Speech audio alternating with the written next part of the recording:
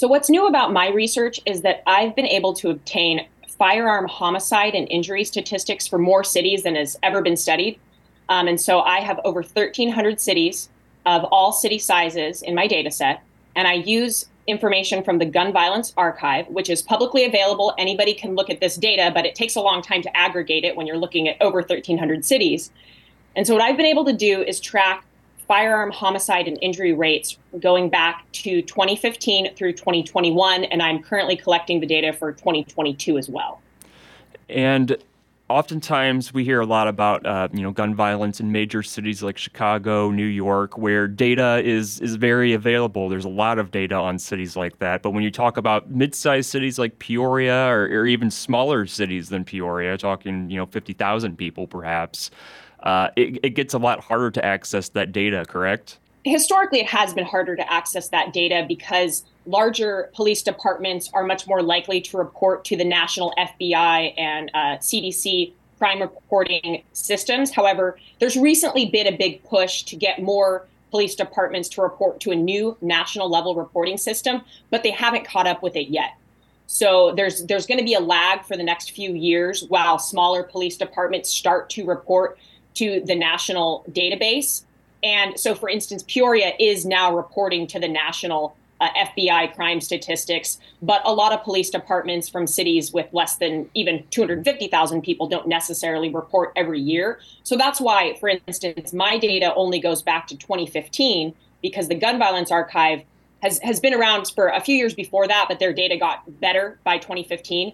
And so that's as far back as they go, and they include all the cities in the United States. Now, when it comes to the national level statistics, you can get state level, you can get county level going back a couple of decades, but you can't get fine-grained data at the community level going back as far as I've been able to, back to, like, say, the 90s. And that kind of goes to your paper's premise here. You talk about, and I'll read an exact quote, a shared sense of the scope and severity of the problem of gun violence is urgently needed. For too many American communities, it's not as bad as the 1990s, it's worse. And for Peoria specifically, looking at the year 2021, we set a record high for homicides in the city of Peoria in 2021. The majority of those were firearm-related homicides, but we actually did surpass some of those previous high water marks set in the 1990s. And your research found that in the last few years, that's not unique. It's not unique at all. And I want to be really clear about what my research shows and what it doesn't show. And so I'm able to trace the difference in the homicide and firearm injury rate going back to 2015. We can say anecdotally that a lot of cities have surpassed the rates that they experienced in the 1990s by looking at specific cities in my data set.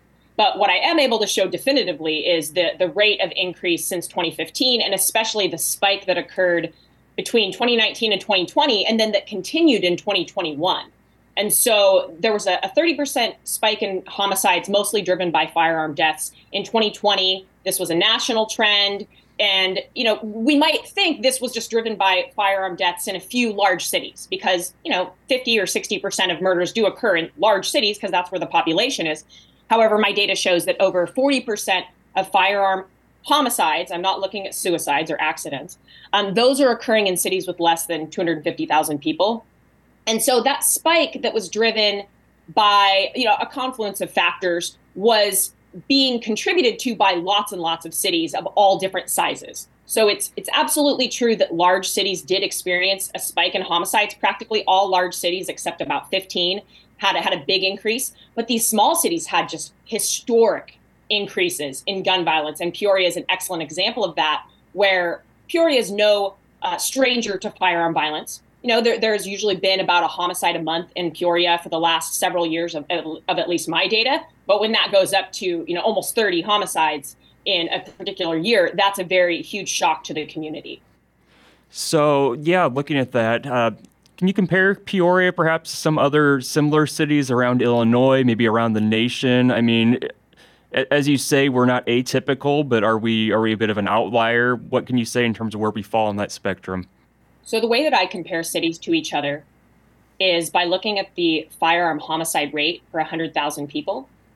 And this normalizes what we're able to evaluate and think of cities with different sizes and how severe is their gun violence problem. And so a large city like Chicago historically is going to have a lot more homicides than a smaller city. But by comparing the rate, we can kind of get a sense of, how severe is this problem. And so in a city like Chicago, the homicide rate is about 15 with guns. I'm not looking at homicides committed by other means, is about 15 per 100,000. Peoria's in 2021, which was the worst year for Peoria, the firearm homicide rate was 25 per 100,000. Now, among cities in Illinois, that is one of the higher rates. And I'm confirming if it is not the highest. I believe it was the highest. Among cities that are included in my data set, there are a few small towns that I do not include in my data set. So, for instance, Rantoul, Illinois had a very high number of murders, and it's a small population. So their rate actually might be higher, but Rantoul's not in my data set. I don't include cities that are small towns that aren't considered urbanized by the US Census in my data, but this is still, the majority of cities are urbanized, so they're included. So for comparison's sake, when we look at the firearm homicide rate per 100,000, there are numerous cities in my data set that way surpass Peoria's rate of about 25 per 100,000. Just a quick, I can do a quick little count here. There's at least 100 cities that have, but of 1,300 that have higher rates than Peoria. So that means that there are, 1,200 with lower rates. And so it's definitely in the top of the distribution. Now, in 2022, Peoria had fewer homicides. They reduced their firearm homicide rate by 25%, it looks like, according to the police data that I've been able to analyze. And they've also really been improving their homicide clearance rate in Peoria. So in 2022, 63% of homicides were cleared. And so they're starting to move things in the right direction. So this shock that occurred in a lot of cities, it's not necessarily going to persist.